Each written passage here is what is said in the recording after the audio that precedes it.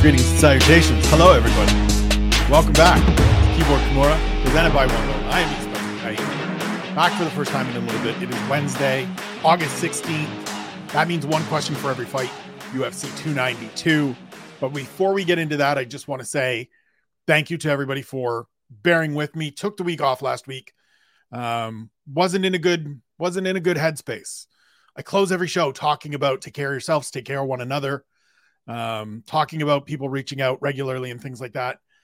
And so for me last week, I needed to follow my own advice. I needed to follow the things that I preach. I knew early in the week, after going through and doing the Keyboard Kimura podcast on Monday and getting the conversation with up and out and rolling, that I just wasn't in a good place mentally in terms of coming on here and going through that fight card. And for me, I don't want to put out content that my heart isn't in it. My energy isn't in it. And last week would have been one of those weeks where I was phoning it in, where I was just kind of sleepwalking through the stuff. And I don't want to do that. I don't want to do that to you folks who pay attention to this content and consume this content, which I greatly appreciate. I don't want to do that to the athletes that I talk about. I want to give them all of my energy, all of my focus, all of my time. Put these shows together properly, put the energy in, put the research in, put the time in to build them. And so I knew that wasn't something I was capable of. I had the space for, the bandwidth for last week. So I just pressed pause. I apologize to everybody for not coming out early in the week and saying, look, I'm going to take this week off. Because I knew very early in the week that I was going to take the week off. So I will in future let you folks know. I appreciate the people that reached out just to check in and say, hey, is everything all right? Missed the content last week. Hope to see it this week. So thank you. Shout out to Susanna Fights, a big follower, a big fan. I really appreciate you a great deal. And that goes to everybody as well. But this fight card has helped bring the spirits back up. This event has helped get me geared up.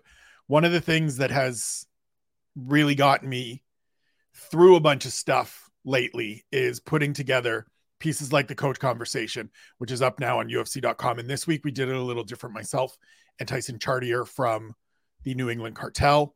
It's just the two of us. It really is a conversation. It really is a back and forth. I'm a little more present in it for the first time ever. It fits into sort of an idea I have, and we'll be pitching about changing up and building the show a little bit differently, or building the piece, the series a little bit differently going forward. We'll see how that works out. But talking about these two main fights, these two championship fights, got me fired up. Going through, writing the fight-by-fight preview later last week, got me feeling better, got me moving better. I enjoyed the fights on Saturday. I've got some family in town that it's been nice to see them and spend a little time with them to really pull me away from MMA for a couple of days. But now we're back. And it's UFC 292 time. It is one question for every fight. Cannot wait to get into this. So let's just go. Aljamain Sterling versus Sean O'Malley. My question is, can Sean O'Malley prove himself? I don't mean that in the sense that Sean O'Malley is unproven. You go out and beat Petr Yan. You go out and have a fight like that against Petr Yan. I don't care how you scored that fight. You go out and have a fight like that against Petr Yan. Regardless of how much he has struggled as of late, you've proven yourself to a certain degree. There is no question that Sean O'Malley is a top 5 bantamweight at this point in time. The reason I ask, can he prove himself, is that we're now at the next level. We are now at that next tier. I talked to Aljamain Sterling before this fight, and one of the things he said, the piece is up on UFC.com right now, and this bit of the conversation is in there.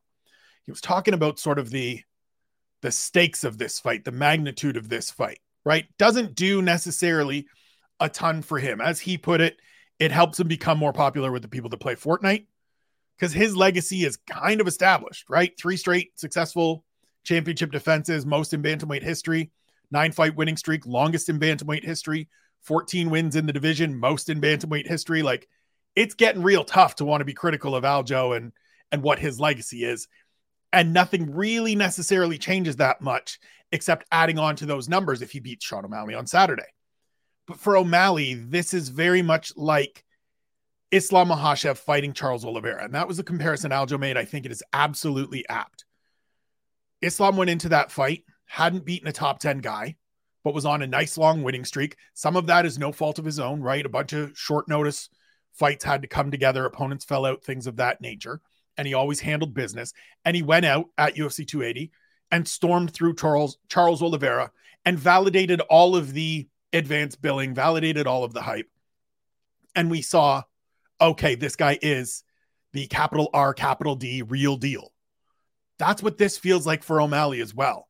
And the reason I say, can he prove it, is something that Max Holloway said, that Harry Powell pointed out to me when we were talking about this over the last couple of days, as I was bringing up some of the stuff that I talked about Aljo with and just bouncing ideas off my guy.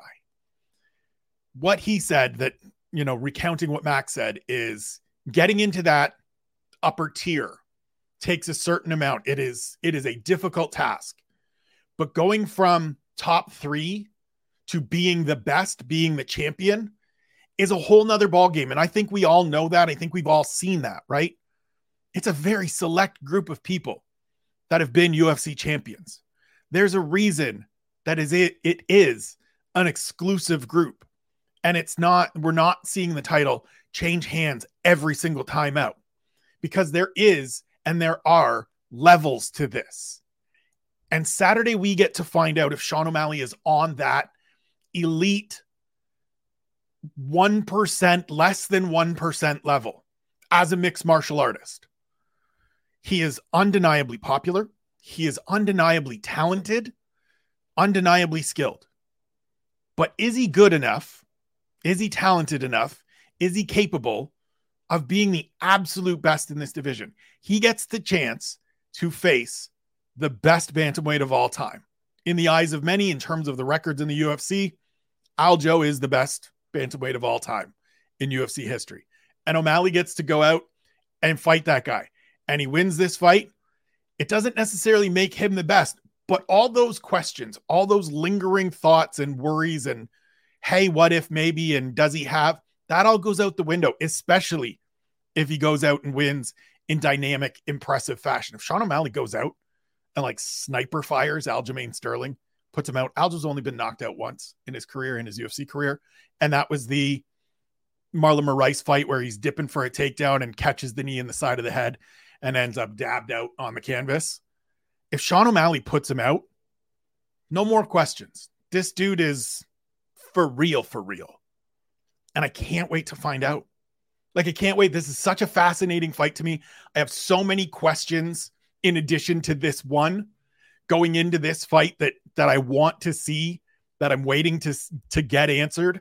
I can't recommend the Coach Conversation series enough, especially the one for this week, because Tyson and I get into a bunch of these questions and a bunch of the like uncertainties with this fight. And for me as a fan, I don't need the beef. I don't need the back and forth. I don't need, them having a face off at UFC 282 or 289, getting in each other's face and being all up in each other's grill. 289 was out here.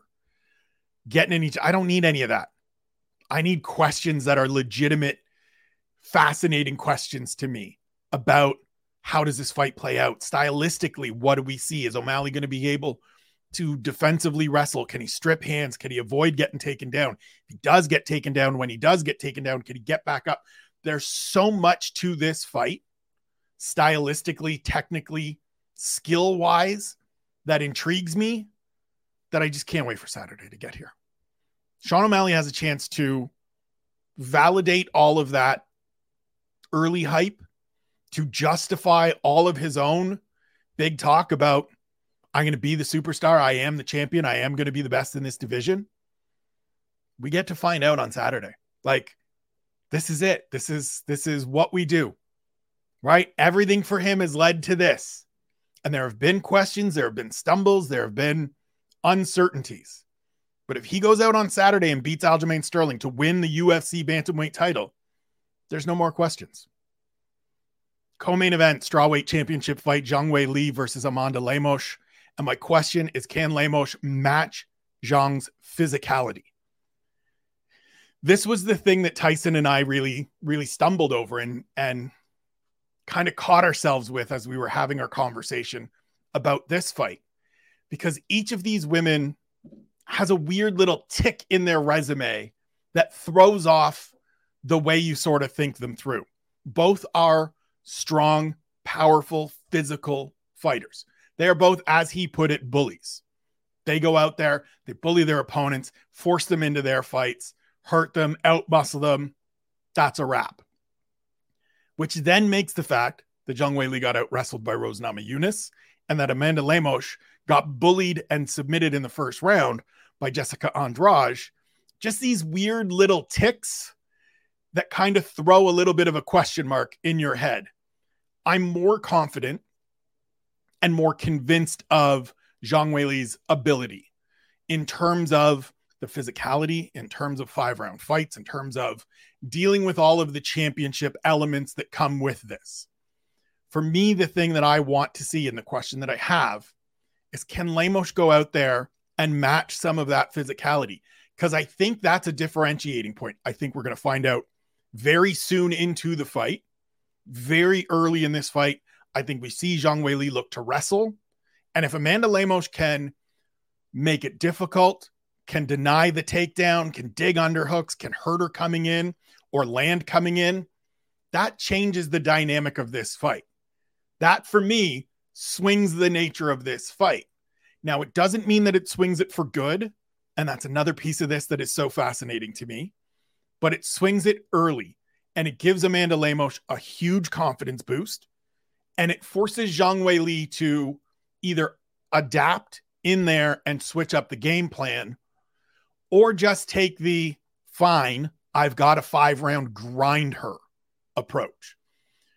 Another piece of this, and we talked about it in the piece, which again is up on UFC.com. Please go check that out. This is Amanda Lemos's second 5-round main event. Her first one was the fight against Jessica Andrade, which lasted 3 minutes and change. Zhang Weili's been here a bunch. We've seen her go 25 minutes in a competitive, back and forth, beat down, knock down, drag out fight with Joanna Jędrzejczyk a few years ago. We know she can do it. We know she can go through misery. She had a great fight against Rose Namajunas, the second fight, close fight, 25 minutes. She's good. I'm confident that she can do it. There's questions about Lemos. And if she can do it, if she can carry it through, it changes the nature of this fight. I think the assessment and my assessment, looking at it now, looking at it as I've prepped to get towards this fight, my base assessment has been it's going to be competitive early.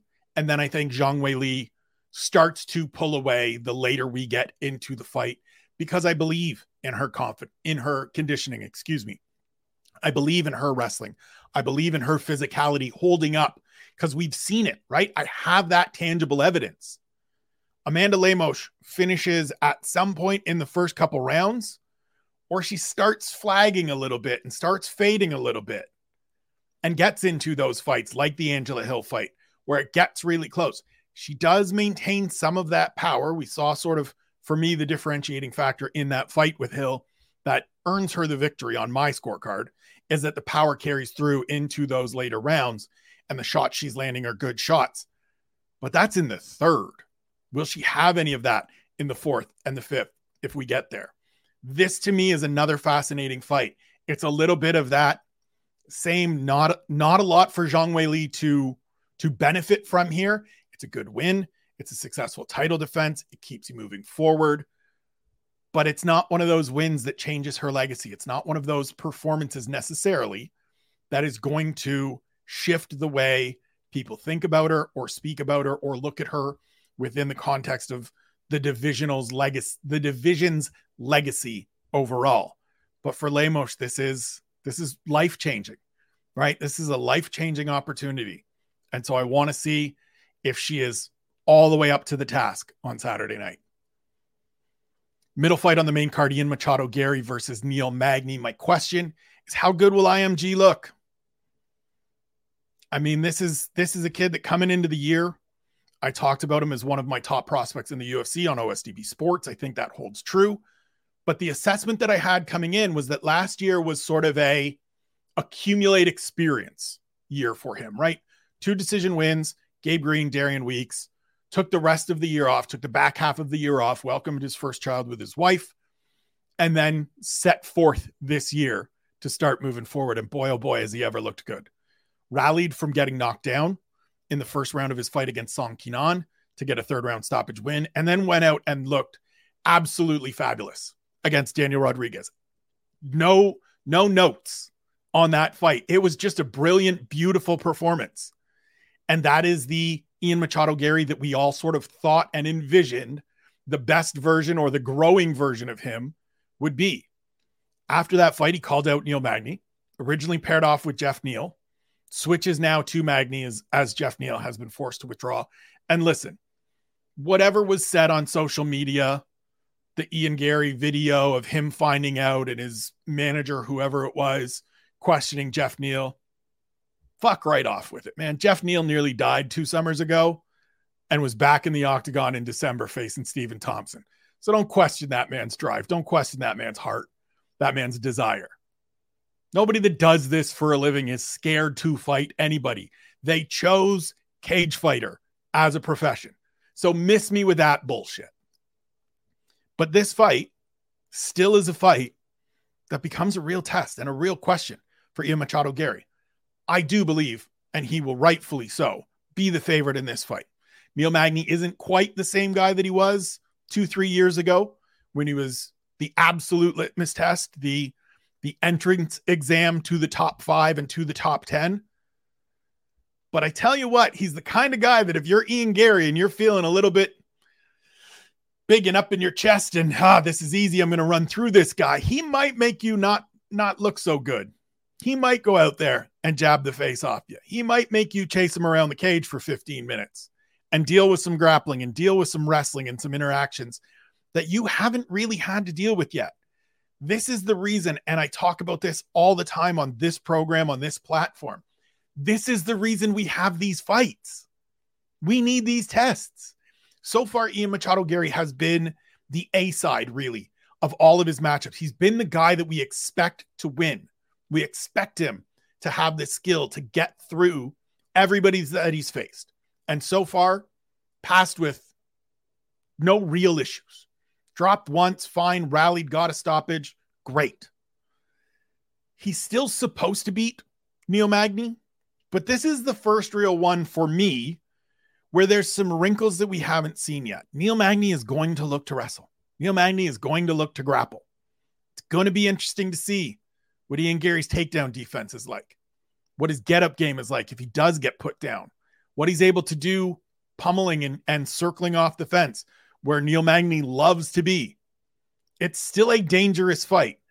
I want to see how good this kid can look because at 25, the nickname is the future and he feels like the future, quite frankly. He feels right now and profiles right now to me as somebody that will be a championship contender in the next couple of years.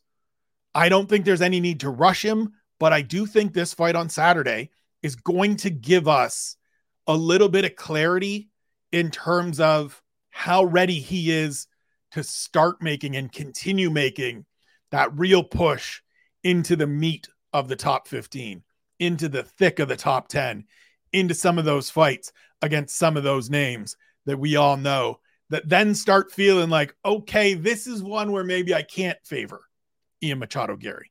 He's looked phenomenal thus far. Let's see how he looks on Saturday. Bantamweight fight, Marlon Chito Vera versus Pedro Munoz. My question is, will we see a more aggressive, more active Chito Vera? Last time out against Corey Sandhagen, his head coach, Jason Perillo, got into him for the entire fight. The whole fight was spent asking him what's wrong. You got to go. You got to throw. You got to do more.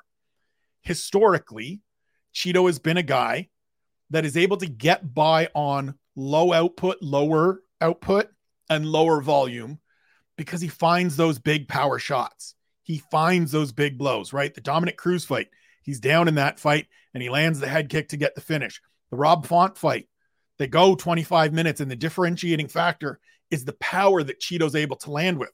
Font outstrikes him by a vast margin, but Chito drops him a couple of times and a couple of key points to swing rounds in his favor and win that fight. That's his MO, is just, I'm going to find those shots. Harry talked about it a lot. He's a guy that is at times too accepting of being on his back and trusting that he's going to be able to either do damage from bottom or get back up and find something at some point, right? The Frankie Edgar fight a couple of years ago is a great example of that. Edgar has success early, and Cheeto just figures, look, I'm going to get this guy at some point. Once I find his chin, once we're done.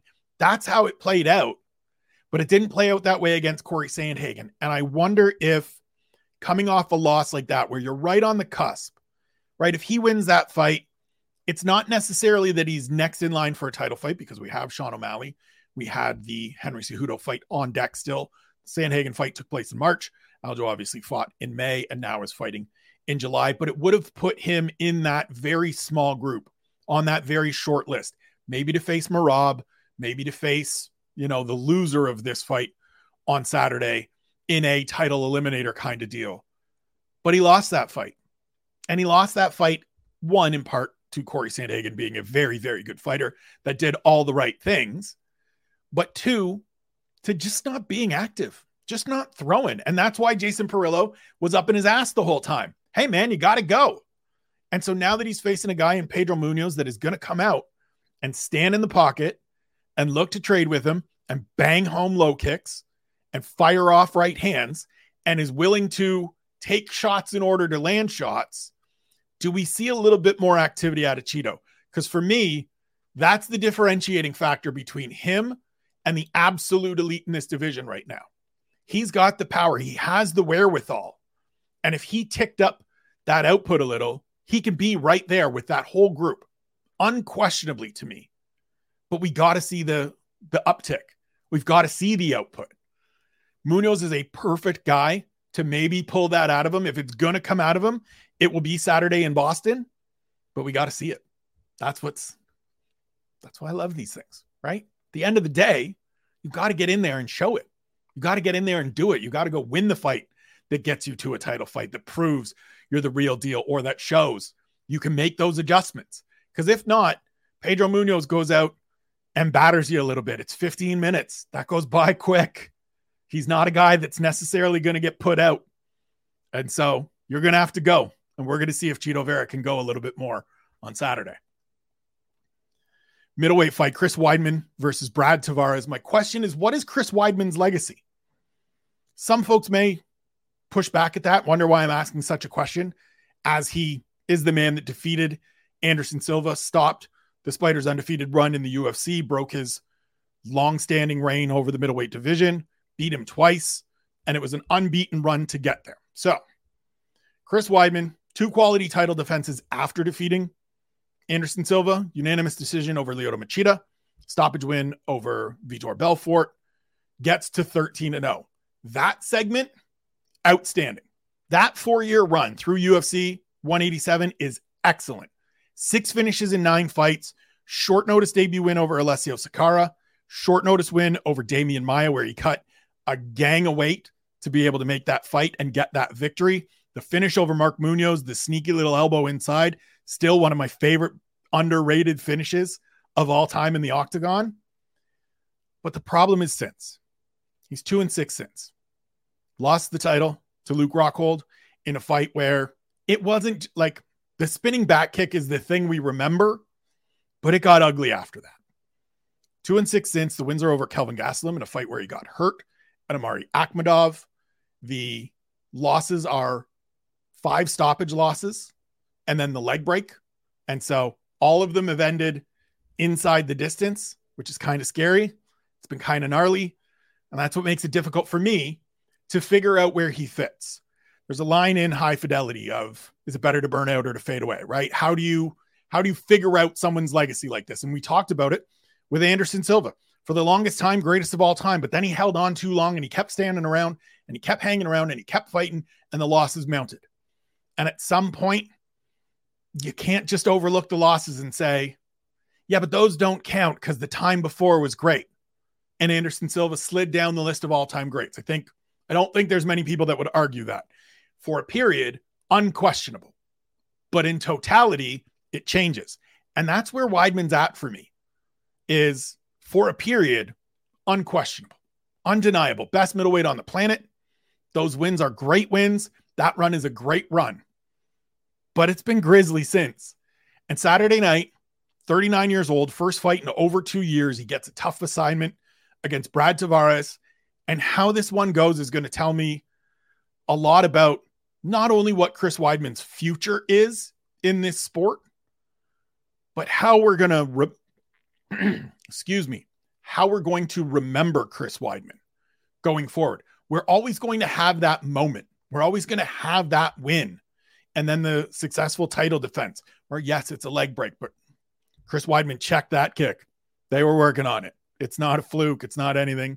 You can only beat the guys that stand in front of you, and he beat Anderson Silva twice. But it's changed since then. And it's going to be interesting to see where we end up with Chris Weidman when his career wraps up. We stay in the middleweight division. Gregory Rodriguez versus Dennis Tiulian. And my question is, who gets finished here? And I don't mean that dismissively of either guy. But here's the math. Gregory Rodriguez, 18 fights. Only 4 have gone to the scorecards. Dennis Tiulian, 18 fights. Only 3 have gone to the scorecards. 36 fights, 7 times to the judges. More likely than not, somebody's getting finished. And I love that. There are times, and I say it regularly on these programs, there are times where you just need fights. And I don't, again, not dismissively, but not everything has to have huge stakes, has to have huge ramifications.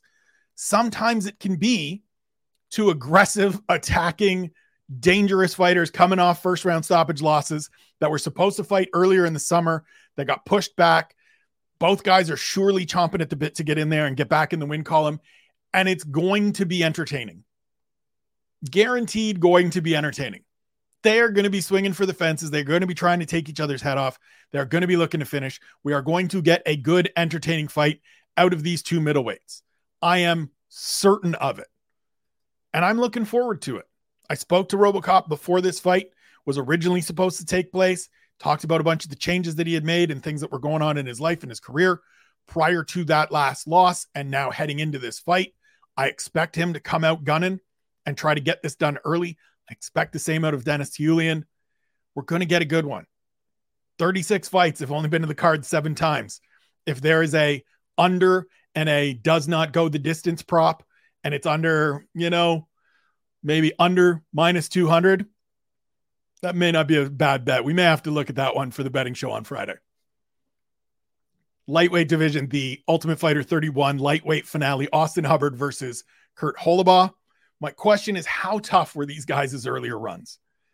I think there are times where we just sort of forget or don't even acknowledge how difficult it is to have success in the UFC. But these guys really, to me, illustrate how difficult it is.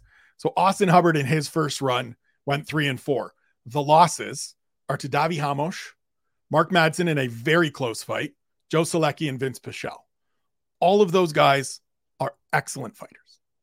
All right, Mark Madsen undefeated until he fought Grant Dawson very recently. Joe Solecki 5-1 in the UFC. Vince Pichel for a long time was just on that outskirts of the top 15. The only thing that kept him from getting into it and having a better run was health and activity. Kurt Holobaugh has had 2 stints in the UFC. He debuted against Steven Seiler, coming out of Strikeforce, lost that fight, had a little break back to the regional circuit. Then when he returned after winning the first main event, so the final fight on the first episode of the first season of Dana White's Contender Series, gets back into the UFC and he fights Raoni Barcelos, Shane Burgos, and Thiago Moises. He goes 0-3, but going 0-3 against those 3 dudes, I mean, what do you do? Like, they're both good fighters, but you see how tough it is to succeed at this level. Both have been very good since getting released and getting back into action. Both looked good on The Ultimate Fighter. Hubbard's fight with Roosevelt Roberts in the semifinals, not quite as good as his earlier performance because the two were friendly, because they had trained together. They both sort of knew what to expect, and it became a little bit of a chess match, a little bit of a stalemate, but he got the job done. Kurt Holobaugh went out and beat the holy hell out of Jason Knight, showed a great performance. His win over Lee Hammond good opportunistic finish after getting beaten for most of that fight. I think this one is going to be tremendous. I think it's going to be real action-packed. Hollabaugh is going to come across the cage looking to get it done early. Austin Hubbard's going to have to go through some stuff to get his hand raised. It should be good. Both these dudes want to be back in the UFC and get an opportunity to show that they are better than their initial runs may otherwise convey. And so we should get a really good fight out of these two in the TUF finale. I know people want to lament TUF. I know people want to moan about it still the same and all of that stuff. It was a good season. It was entertaining. There wasn't any of the bullshit in the house that we, came to initially love and then get sick of. There's none of that stuff. It's just good fights. There were good narrative to it all. The veterans versus the prospects. This should be a good fight for the finale at lightweight. As should the finale at bantamweight. Brad Katona versus Cody Gibson. My question for it is, can Katona make history by winning TUF twice? So he won season 27 at featherweight, defeating Jay Cunicello. He comes into the UFC, gets a win in his debut, then loses to Merab Dvalishvili and a close fight to Hunter Azure. He's 4-0 since. Solid, grimy win over Timur Valiev to get to the finals. Katona is one of those guys to me that he's never going to be a fan favorite. It's just, he's not, because he is a smothering, focused, tactical. It's just about getting the victory. And I understand that that doesn't endear him to fans. It doesn't even necessarily endear him to the promotion itself. But he's a very good fighter. He's a very good fighter. And so Cody Gibson is a tough out who has looked very good through his last bunch of fights. He looked very good in the house, beating Mando Gutierrez and beating Rico Deschulo, dealing with a knee injury in that fight against Deschulo. Tough kid. Again, fought good competition when he was in the UFC. One of the losses early, I think his debut loss was to Aljamain Sterling, who headlines this card and is the bantamweight champion. There's a little bit of heat between these two. Cody was one of the only people that sort of just, everybody seemed to not like Brad Katona on the veteran team, and then just generally kind of in the house, because Brad made no bones about it. I'm on team Brad Katona. And so I'm going to do the things that help me win and get me to where I want to go. A bunch of people didn't like that. Cody Gibson was the only one that sort of stood up to him about it and pushed back against it right to his face. Just said, you're a diva. No one likes you. I'm the only one that'll say it. And so it'll be interesting to see these two face off again after a couple of months apart, after building a little bit of that tension between each other in the house. I think it should be a good fight. And I want to see if Katona can become the first two-time winner of the Ultimate Fighter. We move back to middleweight, Andre Petroski versus Gerald Meerschaert. My question is, will we get the grappling match we all want? So we've had a couple fights that could have been no-gi grappling matches inside the octagon over the last few months. None of them were. I hope this one is, because I think Petroski is underrated. GM3 is a proven, established, known commodity. And I just want to see it. One of these days, I want to see just a really great attack and defend, approach and reversal. I just want to see that really great. And I know that means I should just watch no-gi grappling. I should just watch BJJ competitions, and I will get into it even more. But this is a good test for Andre Petroski, who's 4-0 in the UFC, but hasn't really faced the best competition. He got a unanimous decision win last time out over Wellington Turman, who has since gone down to welterweight and has struggled and did struggle during his time at middleweight. GM3 is one of those guys that you let him hang around, you let him get to spots that he wants to get to, and it's night-night, either hands, but more likely a choke of some kind. But he's also that guy that if you're better than him, you can get the better of him. And so we're going to find out about Andre Petroski. I think Petroski is very much the question mark here, is very much the let's see what we have in him in this fight, right? GM3 is the known established commodity in this one. This is about discovering if Petroski is at this level and maybe how much further he can go in the next 12 to 18 months. It should be a good fight. I just hope we get to see, I at least want one good series on the ground of scrambles and escapes and attacks and defend and hunt for this and counter this. Just give me one. Give me one and I'll be happy. Give me 15 minutes and I will be elated, but give me one and I will be a happy boy. Move to the flyweight division. Andrea Lee versus Natalia Silva. My question is, how good is Natalia Silva? Winner of 9 straight fights, 3-0 in the UFC, 26 years old. Back-to-back finishes after a unanimous decision win over Jasmine Jasudavicius in her UFC debut, which is a fight and a victory that has aged very well. At the time, I looked at it and went, well, I guess Jasudavicius isn't as good as I thought she was because she lost to this woman coming back off of 2.5 years on the sidelines. As it turns out, Natalia Silva is very good. Jasudavicius is still very good. And that was one of those fights that just completely flew under the radar and a year later has aged quite nicely. Silva is fluid, confident, ambidextrous in her striking, in her attacks. She throws that lead leg high kick effortlessly, which is very, very impressive, very interesting. But now she gets to step up. This is sort of that elevation. And I think because she fought Jazz first and then kind of, I don't want to say, then went backwards, right? Then went backwards and fought Teresa Bleda and then Victoria Leonardo. It feels like we've gone in reverse order and now this is a great big leap. But if we just shifted the way those fights came together, right? If she went Bleda, Leonardo, and then Jazz, then we're progressing the right way as Jasmine Jasudavicius is currently ranked number 15 in the flyweight division. Andrea Lee's a good step up. I don't care that she's 5-5 in the UFC. And I talked to her about this yesterday for a piece that'll be up on the UFC website at some point this week. I don't care that she's 5-5. I know what the skills are, right? Last time out against Macy Barber, a good performance. She loses a split decision. It's one round on one scorecard that changes the outcome of that fight, that changes it from a win or a loss. And none of the performance has to change. So there are good things. I know what I am getting when I see Andrea Lee on the opposite side of the cage from Natalia Silva this weekend. We're going to find out about Silva's wrestling defense, her get-up ability, how good she is maybe offensively on the ground or in the clinch. I think she's the goods.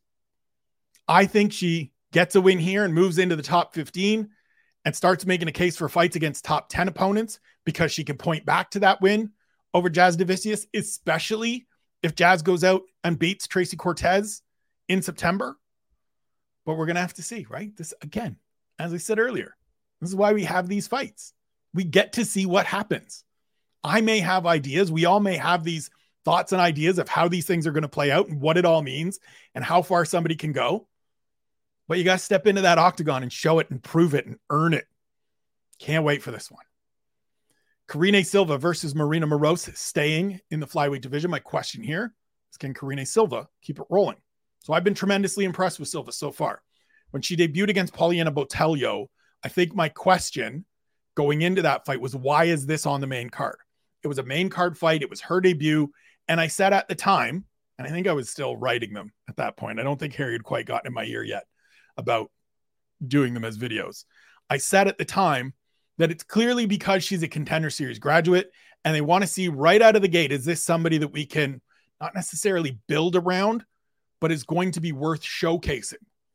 And she went out in that fight against Poliana Botelho, looked very good, hurt her on the feet, chased her to the ground after landing a big shot, kind of just followed through the big right hand and smothered her to the ground, like used her momentum to land on the ground, quickly locked up a Darce choke, got her out of there late in the first round. Last time out earlier this year against Ketlin Souza, she looked dominant. She showed elements that for me as somebody scouting fighters was a piece that I really want to see. So she just went out and played to her strength. Ketlin Souza, better striker, has her most success on the feet in the striking realm. So Silva just said, fine, I'm going to close this distance. I'm going to put you on the ground in the first 30 seconds. She started chasing that Darce choke. It wasn't there. She postured up to land some shots. Ketlin Souza left her knee in and exposed, and Silva just fell back on a knee bar and popped her knee. And you can see her knee pop if you go back and watch the replay. And it took 90 seconds and change, little over 90 seconds. And it was terrific. It was a great performance. 2-0 in the UFC, good winning streak overall, 29 years old. So right in that athletic prime. And now she gets to run it back with Marina Moroz. These two fought 9 years ago when they were both very young in their careers. Moroz won by armbar in the first round. She is the more established, clearly, certainly, commodity in this fight. was on the cusp of the top 15 prior to her last fight against Jen Maya, where she got pieced up. This is a good litmus test to see where Silva's at, what her next 12 months, very similar to Natalia Silva, very similar to Gerald Meerschaert, truthfully, just that measuring stick fight, right? We know what Marina Moroz is. We know what it takes to beat her. We know the level of fighter that she beats. And so we see. She's already got a win over Silva. Can Silva get it back, earn that measure of revenge? And can she really show that she too, like Natalia Silva, is somebody that we need to be paying close attention to in the bantamweight, the flyweight division going forward? I said bantamweight because before we get out of here, one more fight. I don't know officially that it's happening. I've seen reports, but I haven't heard anything officially from the UFC side of things. So we'll just lay it out here as the last one. I don't know if it's going to happen. I don't know where it's going to land on the fight card if and when it does. But Mario Batista versus Damone Blackshear, who makes the quick turnaround after fighting last weekend and earning a twister submission, just the third in UFC history. My question is, when will Batista get a break? So this is a guy that I like a great deal. I think he is criminally underrated. I tweeted out last week, how is this dude not in the top 15? A, it shows you how good bantamweight is, but like B, he's won 4 straight. The last 3 are first round finishes. So that to me merits a ranking over some of the guys that are maybe hovering in that lower third. He was supposed to face Cody Garbrandt here on the main card, gets a big fight against a former champion. Regardless of where Garbrandt is at in his career and what the performances have been, he is still an established name, and people outside of the bubbles would see it and go, oh, I remember that guy. I know that guy. He's been a champ. And so a win over that guy really elevates the profile of Mario Batista. Now he gets a guy that fought last week and might be cutting weight in back-to-back weeks, which is horrible, a horrible idea to me. If they're going to do this, I would suggest 45, but who knows? It feels like a no-win situation for me, for Mario Batista. If he goes out and dominates, there's the automatic built-in pushback of, yeah, well, Blackshear just fought last week. He didn't prep. He cut weight twice, whatever. And if he loses, everything goes to hell, right? He had a full camp. He lost to this guy that fought last week that isn't ranked. Away we go. Now, make no mistake about it. Damone Blackshear is a very good fighter. We saw that last week with the twister. We saw that against Luan Lacerda in his win. We saw that even in the draw with Yusuf Zalal and the loss to Farid Basharat. He's a very good fighter. Fought very good competition on the way up. We knew he was going to be this. Anybody that followed him coming up knew he would be a effective long-term fighter in this division. I get why Mario Batista would take this fight and stay on the card, make the effort that you've put through in training camp worth something. You don't want to just squander it. You don't want to just lose that time that you put in. And wins are always important. And if he gets one on Saturday, if he stays on the card and he gets another victory, runs this winning streak to 5, I hope he gets a bigger opportunity, because I think he's earned it. And I think his skills will show that he's capable of being a top 15 fighter in the best division in the UFC. That's it for the program. As always, check out the boys at One Bone, at One Bone Brand on Twitter and Instagram, onebonebrand.com for all your apparel needs, ESK20 at checkout. Shouts to Sam, shouts to Adam, rocking the high-low. It is my favorite shirt that I have in the collection. It is so comfortable. It is wildly hot out here in Abbotsford right now, but I'm feeling good because I'm looking good and I appreciate it. Follow me on Twitter and Instagram at Spencer Kite. All the stuff goes up. That is the easiest place to get everything I put out throughout a week, is to follow one of those channels, or both if you are so inclined. The other thing you can do is follow the Substack newsletter, Keyboard Kimura, spencerkite.substack.com. You can subscribe for free for $5 a month or for $50 for the year. Any way that you subscribe, I greatly appreciate it. It just means the world to me to be able to put out content that people enjoy, that people consume, that people learn from, gain understanding and knowledge and whatever from. Thank you all for tuning in. As I said off the top, I appreciate you bearing with me last week when I wasn't feeling up to doing this. I'm up for doing it this week. I will be back throughout the week. 10 things on Thursday, double dip on Friday with the Punch Drunk predictions and the betting show. Going to do the 10 things we learned on Saturday as I'm recapping the fights and watching the fights. It's UFC 292 fight week, baby, and we're ready to go. Love you. Take care of yourselves. Take care of one another. We'll talk to you tomorrow.